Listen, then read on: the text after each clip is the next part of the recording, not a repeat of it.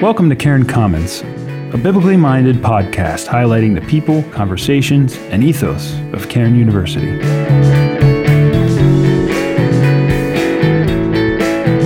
Hello and welcome. I'm Keith Plummer, Dean of the School of Divinity here at Cairn University, and I am grateful for you taking time out to listen to this episode of Cairn Commons.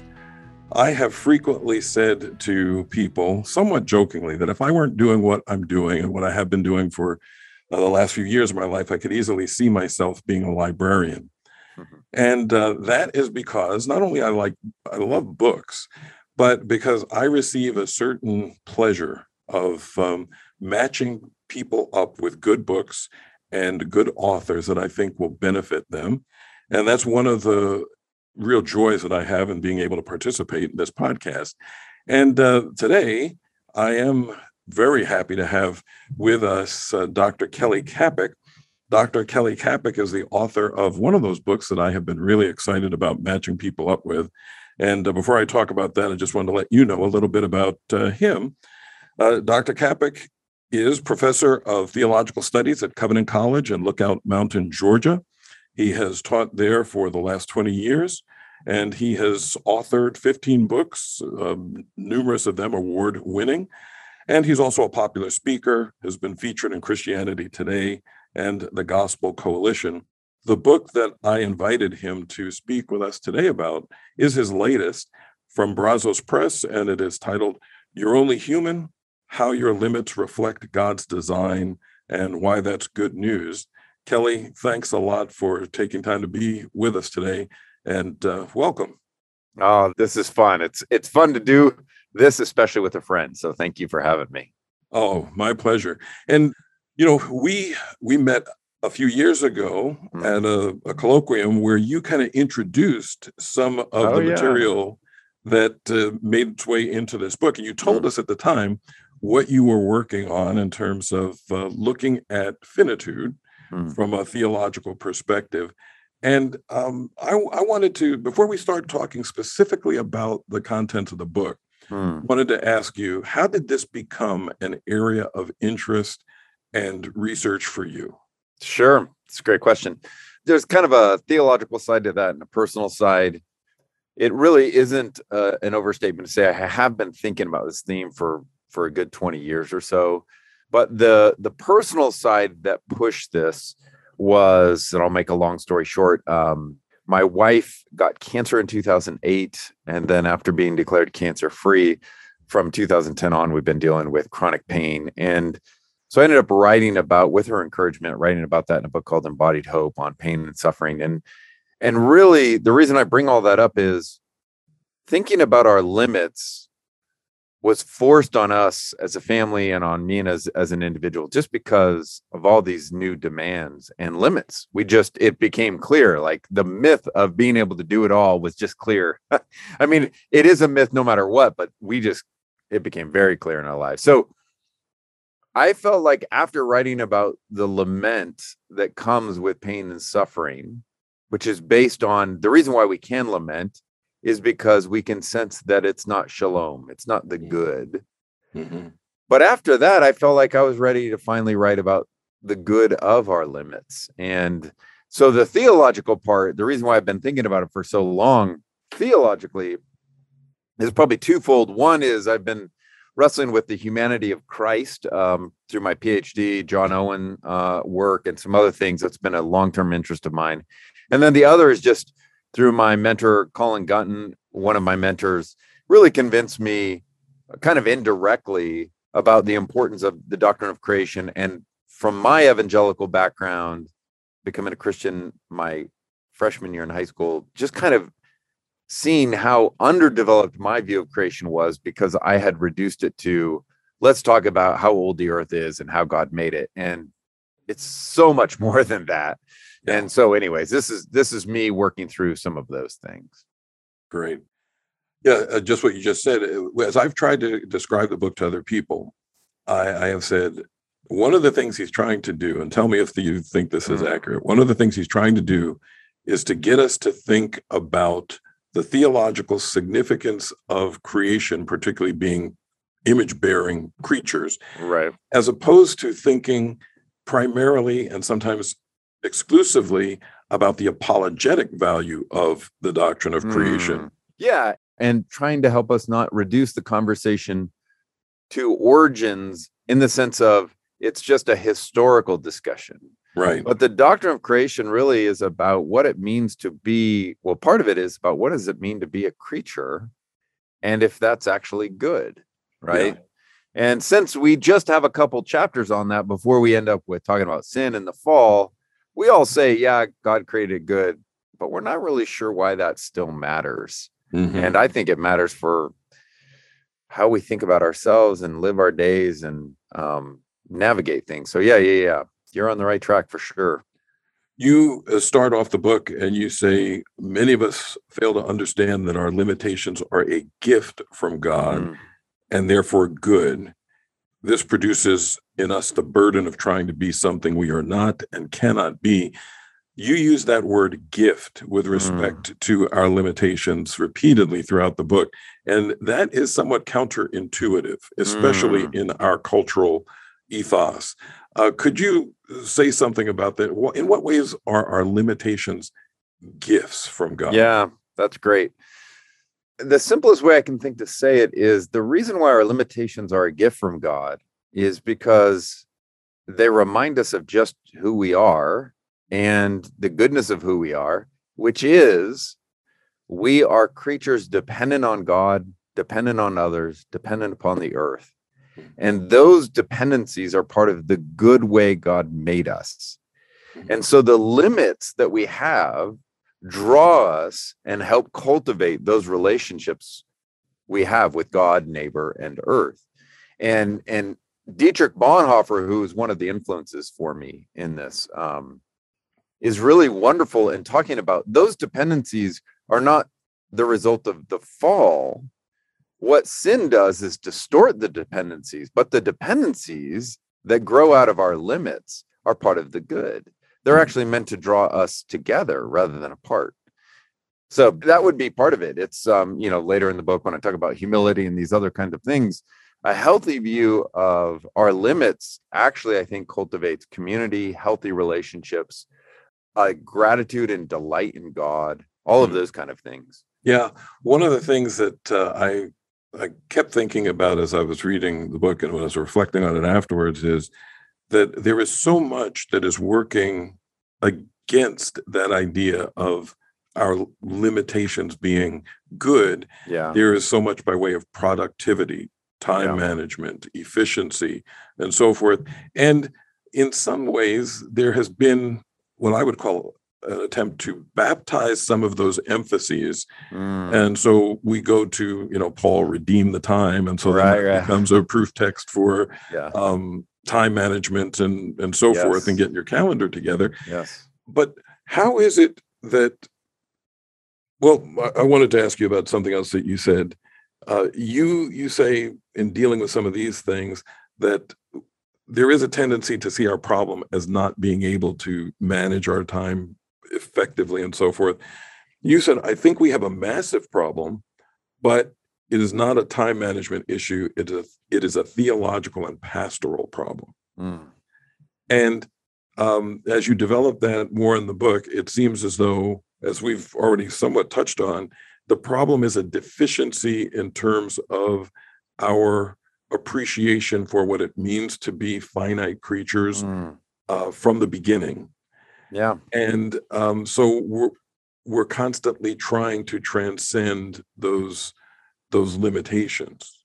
Yeah. And let me make it real practical and pastoral to give a sense of this, because maybe you can relate and maybe some of your listeners can relate to this. But one of the ways I've realized I can communicate what I feel and what I'm trying to navigate through in the book is often, I love efficiency. I love productivity, right? It's kind of, but when I would put my head on the pillow at night, I would often feel this wave of guilt come over me. And when I, work through it, sometimes it's appropriate in terms of I'm thinking about something I said or did that was inappropriate and sinful and I need to repent of. But what was unnerving to me is when I would actually look at it, how often that wave of guilt that came over me had nothing to do with something I said or did. It was really, when I examined it, a wave of guilt for not getting more done in my day. And then I just started to think, well, wait a minute. Do I need to feel guilty about this? Is God, put it this way, because we don't tend to put this language to it, but really, if there's this wave of guilt, does that mean that God is disappointed in me? That God expected Kelly to get more done today, and I was slothful, and I need to repent on that. And when you start to really work through that, sometimes sloth, and sometimes I need to repent of that. But often it's just I have such unrealistic expectations about how much should get done. And now without knowing it, I've kind of thrown them up into God and said, this is actually what God thinks I need to do. And so I carry around this kind of shame and guilt about that's baptized productivity and efficiency. And then I think those of us in ministry and leadership, we can then push that out into those we influence or preach to. And I just think we have, like you've kind of said, we've baptized it. It's the whole, Ben Franklin said, time is money, and we have baptized that. And for us, it's not that we want to financially benefit from every minute, but we really think you better use every minute. And that we need to question. We need to really think through. We put that under the banner of stewardship. Yes, that's right. And then we feel like, well, I should feel this because I haven't been a good steward, right? Regardless of what we have done and accomplished. But there is that sense of I should have done more. Yeah. So I was just thinking about this just the other day about how the hidden assumptions. So, you and I, PhDs, we do academics. We really care about reading and the life of the mind. But I have to say, it's fascinating to me, the hidden assumptions that creep into our circles, right? So is it ever okay for me? And I know what we'll all say. We'll all say, no, this is okay. But is it okay for me to spend last night watching a significant portion of the Nets playing, the Boston Celtics? Who knows when this will go out? But this was game 2, right? And it was really exciting. And would it have been better if I spent that time, that hour or so, reading John Calvin, right? Or reading, right? Whatever it was, a classic novel or something. And it's fascinating because if I put it that way, everyone's like, no. But actually, when you listen to our rhetoric, it's pretty bad. So we make people like, how comfortable are we with sport? How comfortable are we with leisure? Is all leisure sloth?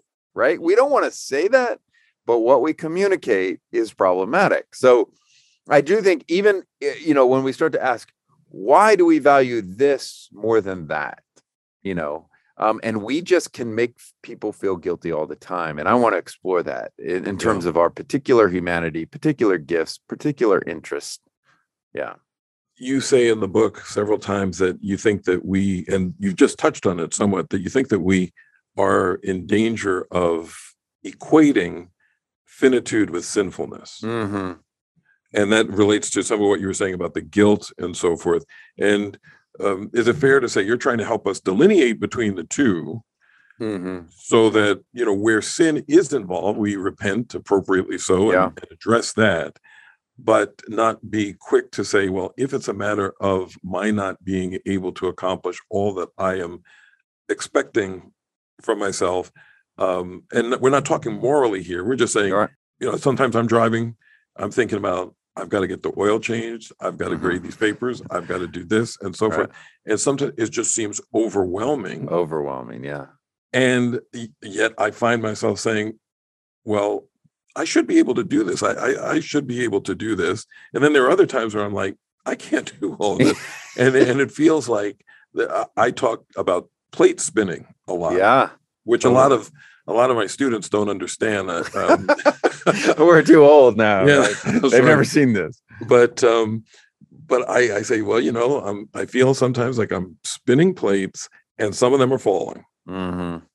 And so I was reading through the book, and I thought, you've got your finger on the pulse of something that I'm sure is very, very common to a lot of Christians. Yeah. I do think it's, if people, we don't tend to use the word finitude a lot in our day. Mm. And it's really just a fancy word for meaning limits. Limit is space, time, knowledge, power. Or another way of saying it, finitude is just a fancy word for creature. Mm-hmm. And I think we feel guilty for being creatures, for Mm. being human creatures. In fact, sometimes when I say creature, people are like, no, we're human. I'm like, yes, we're human creatures. We are Right. not God, right? And so when we ask, I put it this way, I do think we have to move from feeling like we need to ask God's forgiveness for not doing everything, even though we don't tend to actually ask his forgiveness for that, we kind of feel it, to actually recognizing we probably need to ask for forgiveness that we ever imagined we could do everything. Mm. And that's where, like, in our culture in America, we never tend to question it. But at what point, right, does the lawn, does the oil change, does the work, at what point do we realize, actually, this is unrealistic? I can't do it all. And you and I both work with college students. So, as I've been working on this for years, I'd meet with students a lot. And I remember going out to lunch with this student, and she had brought me a 1 week schedule broken down by hours for her. This is Monday through Sunday. This is what it looked like. And every hour was color coded. Mm. And what she did on that schedule, and it was wonderful and painful to see. She said, here are the hours I'm sleeping. Here are the hours I'm in class. Here are the hours. And she said, and then on the side, these are all the things that people I respect, like my professors, my pastor, my parents, they all say I should be able to do. So I should get 8 hours of sleep. I should have 3 meals a day, and I shouldn't just shove food into my mouth. I should sit and talk to people and actually be I should spend some time in prayer. I should spend this many hours reading for every 1 hour in class. All that to say, it literally was impossible. Mm. And so we've set her up, and countless other students, to just live perpetually in guilt, because none of us as faculty actually map it out. We just said, no, you should do all of this. Here's how many thousands of pages you should read. No, for most, it's just literally impossible. Now, do they waste time? Yes. But I just think it's fascinating to look at. And what does that look like? And then, so what's happened is you've been trained starting in high school all the way through college that you should get going at 7:30 in the morning, hit the road, and basically be going till 11 at night or later. And then you think, when you graduate from college, that's now still your model. So when you're not, quote unquote, working all the time, you feel like it's slothful, especially if you kind of have a Christian conscience.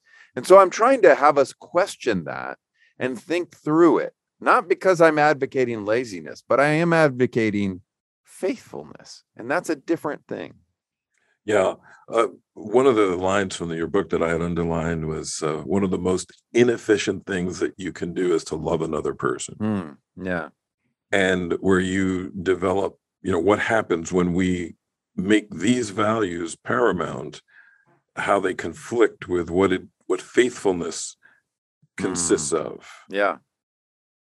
Yeah. Efficiency and productivity, like we talked about, things that you and I both value, but when they become the highest value, it actually hurts people and relationships. Yeah. So, yeah. I want to go back to something you said about maybe we need to be asking forgiveness for the expectation that we should be able to do it all, because that relates to one of your chapters. Have we misunderstood humility? And I've told countless people that chapter is worth the price of the book. The whole book is good, very good. But that was very provocative, very challenging, because in it you're saying that, let me just ask you, how is it that you think we have misunderstood humility as Christians oftentimes? Yeah. Thank you. That's very kind. The short version of it is, I think when we, as Christians, we know we should be humble. And most people know humility is something we should seek or we should be. But when you ask Christians why we should be humble, our response tends to be because we're sinners. And, for those in your audience who know what this means, I'm a Reformed theologian. I take sin seriously, probably too seriously, that kind of thing. So this is not me denying sin, but I've come to really believe that when you try and build humility on the idea of our sinfulness, on the foundation of sinfulness, that actually distorts the whole thing. So the fact that we do sin should foster in us humility, that kind of thing, but don't build humility on it. And the way I would say it is, even if there were no sin or fall, did God expect humans to be humble? And the answer is yes. The reason why we're humble is not because we're sinful. The reason why we should be humble is because we're creatures. And we were always, part of the goodness of our design, as we already talked about, is that we were made to be dependent on God, dependent on our neighbor, and dependent on the earth. That all breeds humility. So humility doesn't just say, I'm sorry, or ask for forgiveness, although it does that in a sinful world. But humility also says, I don't know. Can you help me? Can you show me the way? Right? Anyway, so yeah, that's part of it. I think it's in that section you have some insights from Von Rad in terms of how the desire to exceed limits was actually part of the fall. Yeah, in his Theology of the Old Testament, he kind of has this whole thing about he's framing the fall in terms of this grandiosity and wanting to deny the good of human limits actually feeds into or is the root of that problem of sin. Yeah. You mentioned Christology. In the book, you made a point that you said that unless we really understand the humanity of Christ, we're going to have a difficult time with grasping what it means to be truly human. Could you say something about that? Yeah, when I mentioned the humanity of Christ is very important. So there is a whole chapter on, the subtitle is, praise God for Mary. And people are like, wait, you're a Protestant. What do you? Yeah, but Mary is really important, right? And but the idea is, we all know we should affirm that Jesus is truly human, assumes a full and true human nature. But what does that actually mean, right? What does it mean? Do we really believe that he went through puberty and some of the, what does that look like?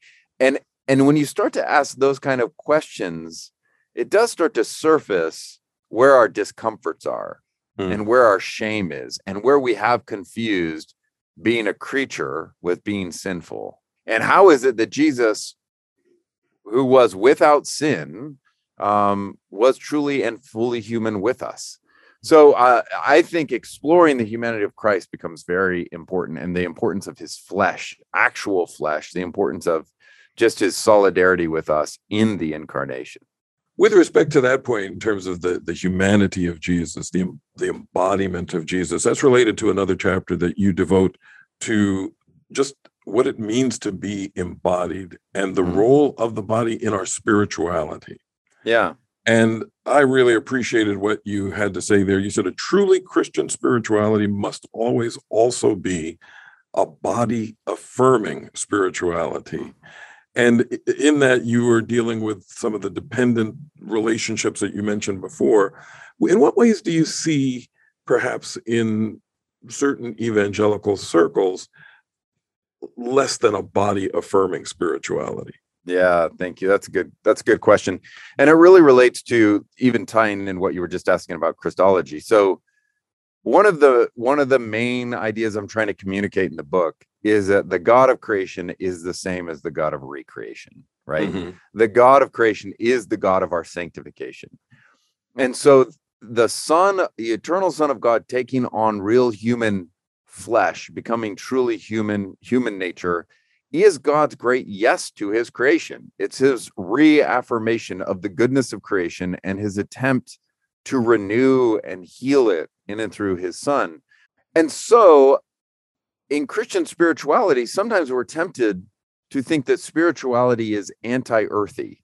It's about leaving this world. It's about leaving behind the body. It is purely mental or quote unquote spiritual. But part of the argument is that since the God of creation is the God of sanctification, the spirit that hovers over the chaotic waters in Genesis 1, bringing about order, is the same spirit that hovers over Mary bringing about the incarnation, is the same Spirit that works in us to renew and reshape us, making us new creatures and beginning a good work in us and carrying it to completion. And so this is all in and through our created reality, which is our bodies. We are our bodies. I do believe kind of an intermediate state and that kind of thing. But the reality is the Christian hope in classic orthodoxy is not the immortality of the soul. It's the resurrection of the body. Mm-hmm. And so even that vision is this renewed kind of thing. So yes, I want to say spirituality is not about abandoning the body, not about abandoning this earth, but about faithfulness in and through our created realities. It's in that same chapter where you're dealing with embodiment, where you very emphatically talk about this notion of dependence. To be human is to be dependent on the Creator, Lord, dependent on other human creatures who provide their presence and love, and dependent on the earth, which provides for our physical needs, from oxygen to lettuce, from shade to springs of water. And that theme of dependence you also develop in the book with respect to the life of the church, particularly, more generally, just our dependence on others, and the necessity. One of the things that you pointed out was the role that dependence plays in terms of learning about our particular areas of giftedness. I really appreciated the fact that you said we're accustomed to speaking of needing others to see where perhaps growth is needed, where we're falling short, and so forth. But could you speak a little bit to how this idea of our limitations and our dependence on account of them is related to the identifying of our gifts, as well as how it is that we should be looking at the gifts and abilities of others? Yeah, that's great. Yeah, it's funny because it almost sounds cheesy. We say like everybody has gifts, but we don't actually believe it, right? So we just know you're supposed to say that. But then the only people with gifts we tend to think about are people like in the limelight or something, or the singers. But I really do. I've come to genuinely believe that God really does give his gifts to his people, and those gifts take different shapes and forms. And I appreciate that you brought that up in terms of, I think we have gotten to the point where we realize, we really need other people because they will help show our blind spots and our sinful, and that's true. But what I've come to think that we don't fully appreciate is we also need people to help us see our strengths and the gifts God has given us. And one of the reasons it's actually hard to see our strengths and gifts is because they tend to be more natural. I do think gifts God gives us still take work and cultivation and time and skill. I'm not denying any of that. But because they are, quote unquote, more natural to us, we just think everybody has them, right? And so when we're great with working with children or working with our hands or speaking in front of people, whatever the particular, or making people feel comfortable when they're in a room, we just assume everyone's like that. But actually they're not. Right. But it's hard for us to realize, no, that's something special. And it takes courage to believe people when they tell us something nice about us and to go, maybe God is doing something and I should lean into that. And Calvin kind of talks about this. Listen, when you see gifts that God has given, it's a great depravity. He of all people uses that word. It's a depravity, not just to withhold honor, not just to God, but to the person who has the gift. And I think it does relate to it, the liberty and the joy that comes when you and I stop competing with each other and start celebrating each other, recognizing it takes the entire church to be the one body of Christ. Yeah. And so we want to delight and celebrate in one another rather than compete, because we need each other. Right. And we're better whole. You have a chapter in which you're dealing with the idea of process and sanctification. And it's titled, Why Doesn't God Just Instantly Change Me? And how is it that a proper recognition and gratitude for our finitude, our limitations, How should that play out in our striving to grow in holiness? Yeah. Yeah, it relates to some of what we're talking about in terms of the God of creation is the same as the God of sanctification, right? And that the God who could have made the entire universe faster than you can snap up, faster than a millisecond. I don't know what the fastest thing is, but faster than that, whatever it is.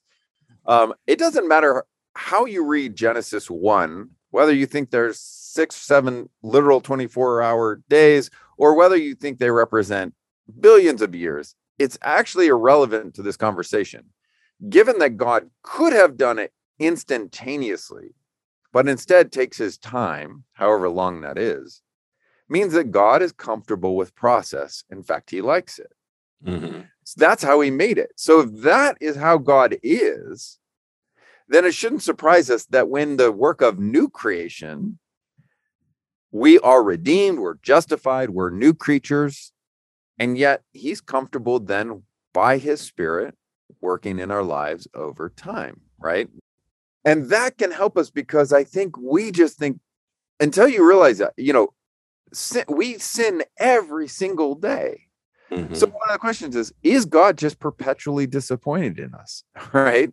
If we put it that starkly, we kind of can tell, no, that probably isn't the answer, right? Mm-hmm.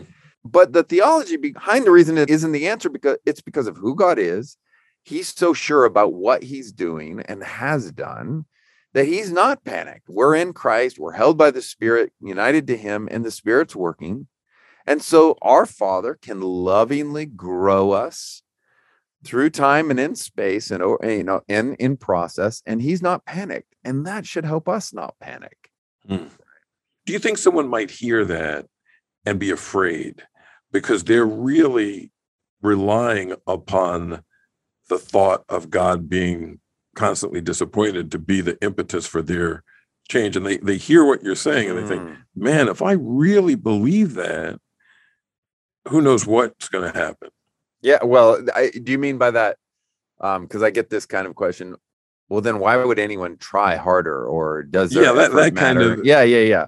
And I think that what's amazing is this is a way of affirming the truth of who God is and the reality of human agency, right? Mm-hmm. That our agency matters, but it really is. It's all in light of what God has done and is doing. So we work out our salvation with fear and trembling because it's God who works. Right. We are working, God is working, but we work because God is working. And I know we fear, it's kind of like the antinomian conversation. I know we fear the abuse of grace or sloth will come out of this. But I always think, kids who have genuinely felt the love and forgiveness of their parents, not parents that are ignoring or denying the reality of the problems in the children, whatever they did, the teenager, but a full recognition of what was done and yet embrace and love. I tend to see in that healthy relationship, the child doesn't then go, yes, I can do whatever I want to do. Out of that fresh sense of the parent's grace and love, they seek a new obedience, to use the language of the Westminster Confession, right? So I do think, I guess the question is, what is the motivator? And I think it's love. I think it's grace. And even the fear of the Lord is rightly shaped in terms of God's love and grace. Yes. And you've got a very good exposition on what the fear of the Lord is and how that is really a security for our hearts. Mm-hmm. I know I see John Owen back there on your bookshelf. And I know that John Owen is your guy. John Newton is mine. I love John Newton stuff. And as I was reading your section on process, this from Newton came to my mind. He said, expect not all at once. A Christian is not of hasty growth like a mushroom, but rather like the oak, the progress of which is hardly perceptible, but in time becomes a great, deep-rooted tree. Oh, man, that's amazing. You need to send that to me. That's so good. I will make sure to send that to you. But that's it, right? That's it in a quote, right? If we really believe that's what God is doing, and he's comfortable taking his time with the tree, and he's comfortable taking the time with, that's how he makes us strong. That's how it works. then we don't have to panic, right? Yeah. So, oh, that's a great quote. That's really rich. There is so much talk, and there has been so much written about identity in Christ. Mm. And you have a section in the book in which, while not rejecting that, just correcting some things where we can speak of identity in Christ in such a way that we lose sight of the particularity of individuals. Could you say just a word about that? Yeah, thank you for asking about that. I do think, with you as a theologian, New Testament stuff, I think our identity in Christ, understood in terms of our union with Christ, is central to the Christian vision, to the Christian life. Absolutely. But I have a growing hesitation on it because, especially in the last 10 years, I have come to kind of feel like it's been weaponized, to be honest. And people that look like me, white men, often use that against people. It's white Christian men often use it and say, listen, stop finding your identity in the fact that you are an Asian American. You are a Christian. Stop finding your identity, blah, blah, blah. And we will say that. But the problem is, what's happening when people look like me and have my kind of background is we are often smuggling into that conversation all kinds of identities, but we just don't know it because we're in more the norming group, right? In the majority group. And so we can smuggle in identities without knowing they are. We just think that's just Christian, right? And so our identity in Christ relativizes all other identities. But my worry is we still have particular families and DNA and origins and all of that. And that's not all bad. I just worry. So I don't want to take away from our identity in Christ, but I want it to be understood in terms of the fact that we're finite particular creatures in real time and space. And that matters to God.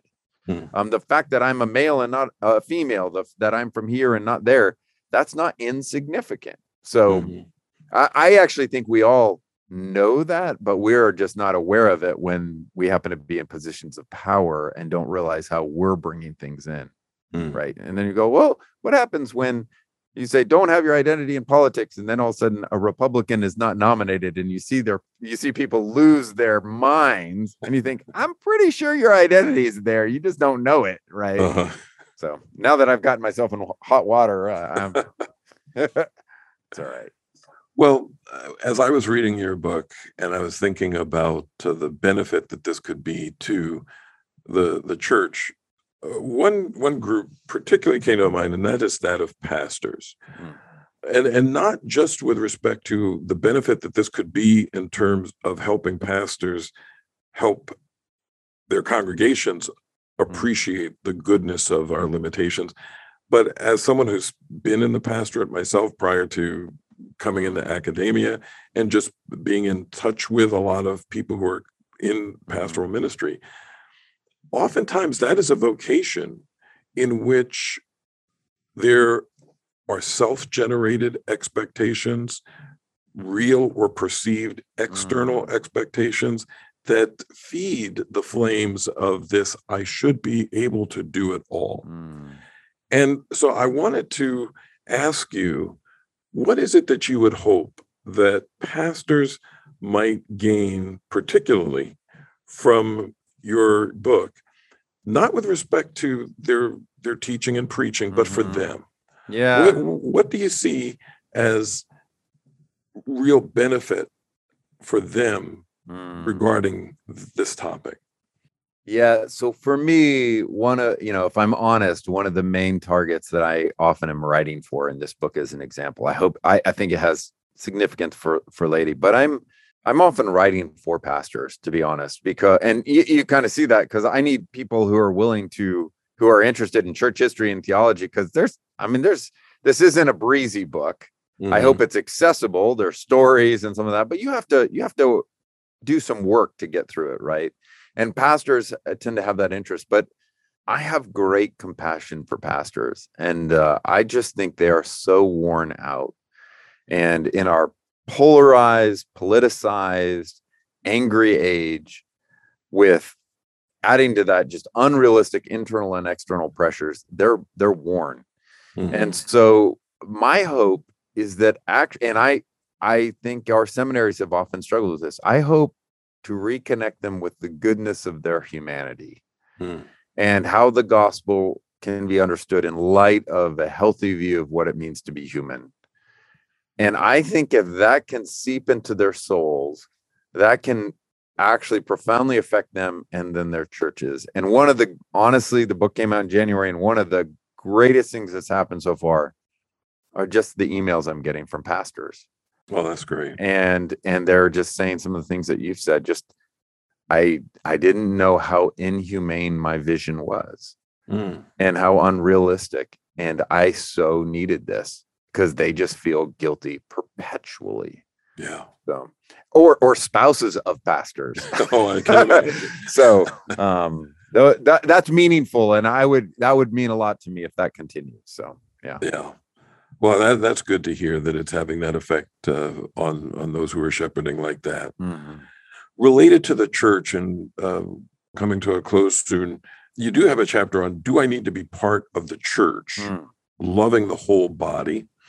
And in that chapter, you write, one sign that something has gone wrong in efforts to focus only on the gospel, in quotes, is that a church's pastor and staff are endlessly active in proclaiming and doing the spiritual work while the congregation remains passive. Now, this is related, I think, somewhat to what you just left off with. Could you tell us a bit about what you mean by that? Part of the opening of the chapter is, it's kind of, people say, oh, I'm so glad there's a second half of the chapter. It's just kind of saying, listen, let's be honest about what the biblical account is that is expected of the people of God. And the good news is not simply words, although it is words, but what the people of God carry on includes all of this kind of action and activity and living this good news. But the simple example I give is just Matthew 25, where Jesus himself, it's in red letters, right? So no one can get angry about this. Right? And Jesus himself talks about the sheep and the goats, separation, and what separates them is, do they care for the orphan, or do they care, clothe the naked, feed the hungry, visit the prisoners, etc. And the question is, do I do all of that? Right. And I alluded to this earlier. To make a long story short, I mean, what we're tempted to do is either take what Jesus says in that and try and personally do all of those things, or we know it's unrealistic, and therefore we say, he didn't really mean it. Yeah. He, that's not expected. That's not gospel. That's social gospel. No, he really did mean it. And what I actually wanted to, I toyed with calling this chapter, is there any salvation outside the church? But I didn't. And because my argument ultimately is Christ is our salvation, but it takes the entire, as I said earlier, it takes the entire church to be the one body of Christ.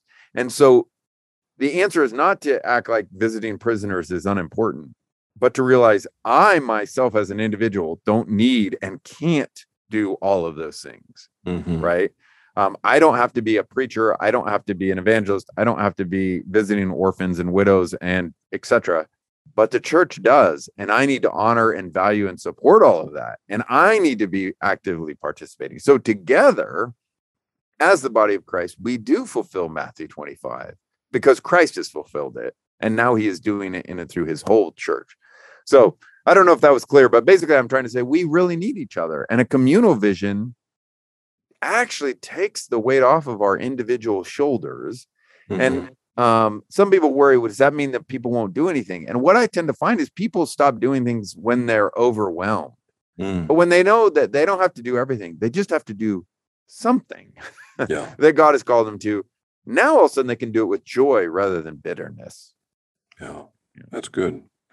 How do you think the last 2 years that we've been through with COVID and the things that churches have had to deal with in terms of not meeting for lengths of time and so forth, do you think that there has been perhaps some value in causing us to come to terms with our finitude and thereby our dependence I mean, do you think that there has been any? That's fascinating you asked that. So I was finishing writing this when the pandemic hit. And I was writing one of the last chapters when it was, at least where I live, in actual lockdown. You had to be in your house, that kind of thing. I'm in Georgia, and Georgia is one of the loosest places, but this was early on. And so, you had to, and I remember thinking, my book's going to be irrelevant because everybody was so excited. There was this sense of panic, but also there were so many people saying, oh my gosh, I'm seeing my children. Oh, this is what it's like to have time. And they were talking about being creative and sleeping and just their health and the marriages and all of that. And I thought, by the time my book comes out, this is going to be irrelevant. And it was so fascinating to watch how quickly we reverted to doing more than we possibly can do, and all of the stress and anxiety. So I am fascinated. I worked with some psychologists on some other work, and I think the last 2 years are going to be studied, and we're going to find out so much. Because as you know, while people were doing less, they often, especially in youth, anxiety levels rose. Yes. Because of isolation. I think part of that is the failure to understand the way of healthy dependence and some of those things. So I don't think I answered your question, just kind of skirted around it. But I think some of us got a taste of healthier, more humane patterns, and then just immediately didn't hold them. And, so. Yeah, that's frightening. Well, Kelly, it has been a real joy to reconnect with you, talk about this book. I think you've done the Body of Christ a great service in researching and writing it. Thank you. The book is You're Only Human, How Your Limits Reflect God's Design and Why That's Good News by Dr. Kelly M. Kapic. I want to say thank you to the folks at Brazos Press who have provided a complimentary copy for us to give away, and we'll be doing that. But again, Kelly, thank you so much. And I really hope that people will pick this up, read it, not just read it, but put it into practice. There's a lot of good stuff for us in it. And thank you for it. Oh, thank you, friend. That means a lot. And my hope is I'm trying to put it into practice too. It's this is not from one person who's mastered it. This is me working through this stuff myself. So thanks, friend. You're very welcome. Take care. Okay. Bye-bye.